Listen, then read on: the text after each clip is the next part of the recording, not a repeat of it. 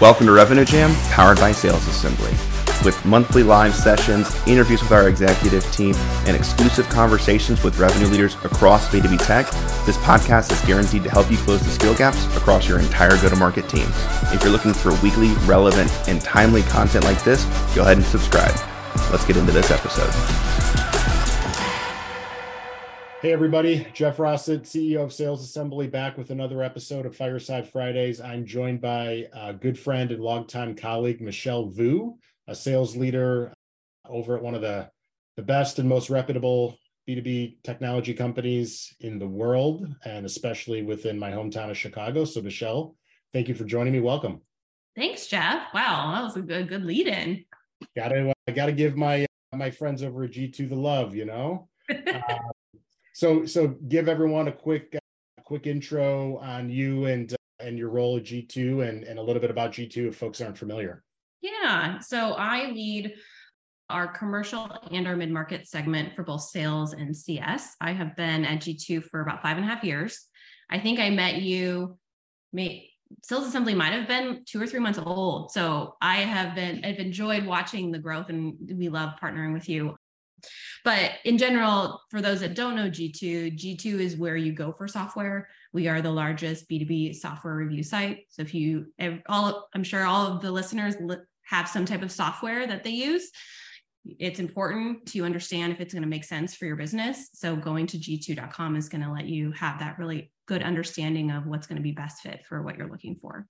Awesome. Okay. Well, thanks for joining me. And I'm excited for you. I know you've been at G2 for a while, in some various roles, and now you're one of the folks leading the revenue organization. So I'm excited to dig into a few things with you. I wanted to start by asking you about culture. And the reason why this one is interesting as I'm talking to you is because G2, a pretty well-respected brand throughout B2B tech. And I think one of the reasons why is from Godard all the way down, you guys have built such an amazing culture, and people, even when they leave and they go on to different roles in different companies, always speak very highly of the people that they worked with and their time there and the things that they've learned. And you just never hear like bad things. You never hear negative sentiment. And I think it speaks a lot to just the culture and the internal brand that you all have been able to build. So I'd love for you to share a little bit about how you personally and then G2 overall views that and goes about building like a really high-performing collaborative culture that we've all come to know about G2. Yeah, happy to. I'll start with G2 as a whole. We have our peak values: performance, entrepreneurship, kindness, and authenticity. And everything we do is based on that. And even when we're working with everybody in the company has our peak PVP, so performance plan, what we want to do to get to our next role, to get to our peak. And it's a conversation we're having all the time on getting you to the next level of where you want to go. And so the investment in everyone is pretty high to develop and get the skills that you want to continue your career journey. And then personally on my side, I've always believed that you can't create a culture. It's really what you can do to build a foundation for the culture to naturally happen in the way that you, of course, want that positive and collaborative culture.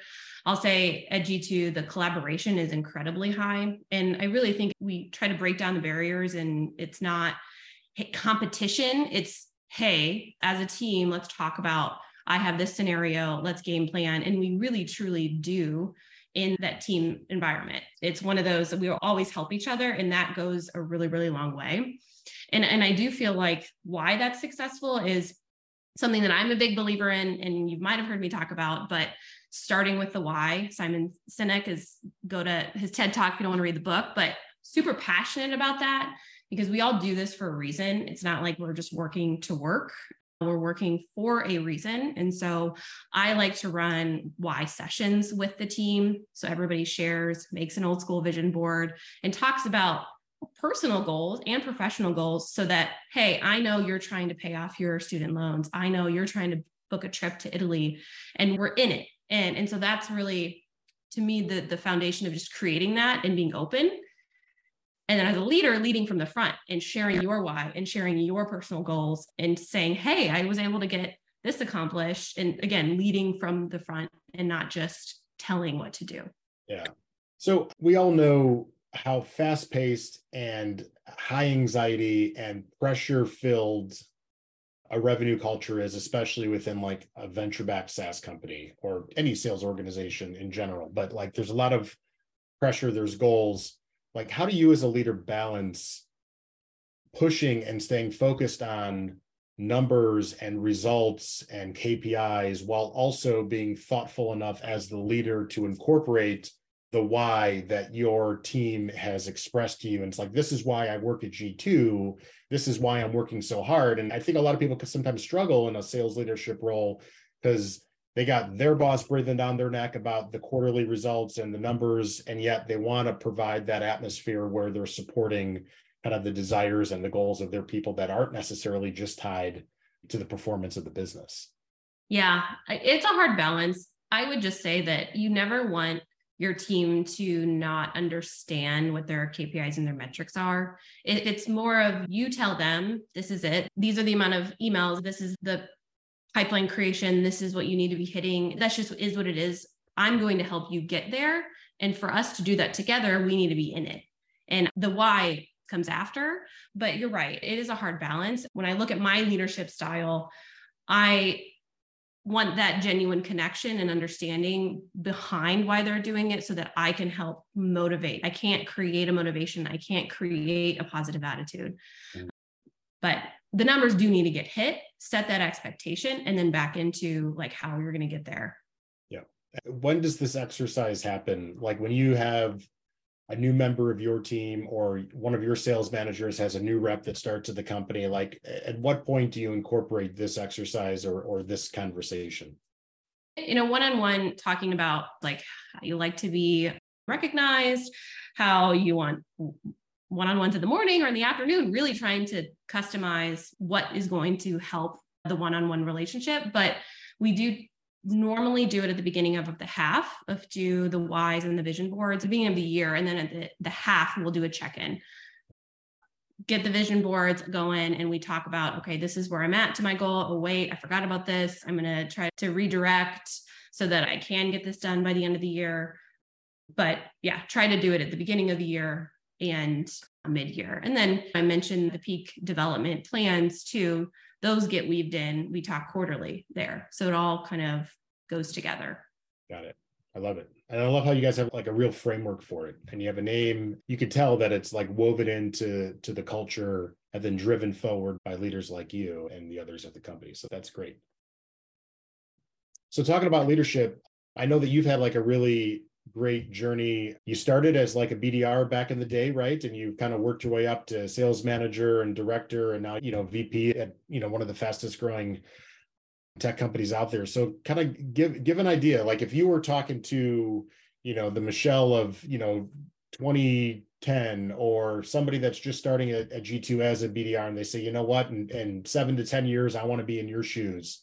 What are some of the things that you would focus on or that you would advise as to what are the biggest stepping stones? What are the biggest aspects in career development for somebody that wants to really get in and thrive in a leadership role?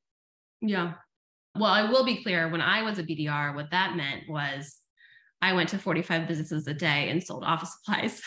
So like that's hardcore. That's like legit cold calling, like in the cold, knocking on doors. I love it. That's awesome. Yeah. The original.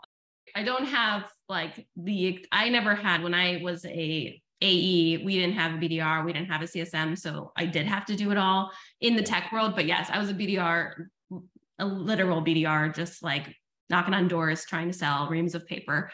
Best experience in my life. But to answer your question, I think first I would say sales isn't for everyone, and it's okay if it's not for you. I'm sure everybody listening, if they're in revenue, they understand that it is never going to be an even keel scenario because nothing is guaranteed. There are going to be changes. I mean, the economy, job changes, product changes. There's so many things that are happening. And if the instability, I guess I would use the word for, of your time, your day, your paycheck, all of that doesn't work for you, then that's cool. But I love it myself. I think I've had a quota since I was 15, 16. I just happened to have jobs that had something like that associated. When you're hungry and you want that, I would say know what know what fills your cup in a sense. Try to have that glass half full mentality versus the half empty mentality. It's like, how do you perform when you're in your peak, to use my peak verbiage, or how you feel when you're in your valleys. And if you only focus on the valleys, you're never going to get out of the slumps that you're going to hit. You can't hit every single month in your whole entire sales professional career. So you need to know how to get yourself out and talk to your peers, talk to your managers, share that so that you can be as even keel with like your motivators. And when you just need to go on a walk, go on a run, listen to a podcast just to try to clear your mind a little bit. Yeah, I kind of interpret that as like a combination of resiliency, but then also just like self-awareness. And you have to be self-aware enough to understand, okay, I'm in a slump or I'm not where I need to be, and then have the resiliency to push through it, but do it in the right way. Because I think like everybody, like I know personally, like I try to kind of keep that mindset. And there's times when things are just not going my way and I'm ready to put my head through a wall or something. And you just got to reel it back in, because things are never as bad as you make them out to be in your mind. And they're probably not as good either on the high end, but you just got to, like you said, keep that even keel and just stay focused on where you're trying to go. I think that's probably the best advice out of all of it. Yeah. And I'm not trying to sound like sales is doom and gloom at all. I mean, the wins are amazing. I always talk about my warm fuzzy file, not as relevant maybe because you have to screenshot stuff nowadays of, a shout out that you might have had in your group email or whatever, but those are what we live for. Yeah. And, sometimes we get the no, and it's how you react to the no and learn from the no that's going to move you forward in your career. What is a warm and fuzzy file?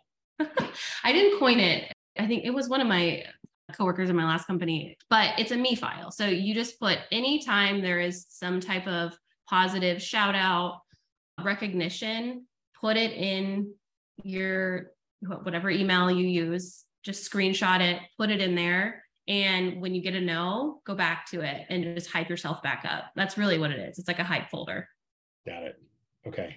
I love it. That's a physical one. Like if you're like a notepad paper person, print those out and just have them, hang them up, Yeah. I just go into the mirror and just do positive affirmations like Stuart Smalley back in the day on Saturday Night Live, and just like, I'm good enough, I'm smart enough, I can get back out there and I'm ready to go. There it is. My warm and fuzzy.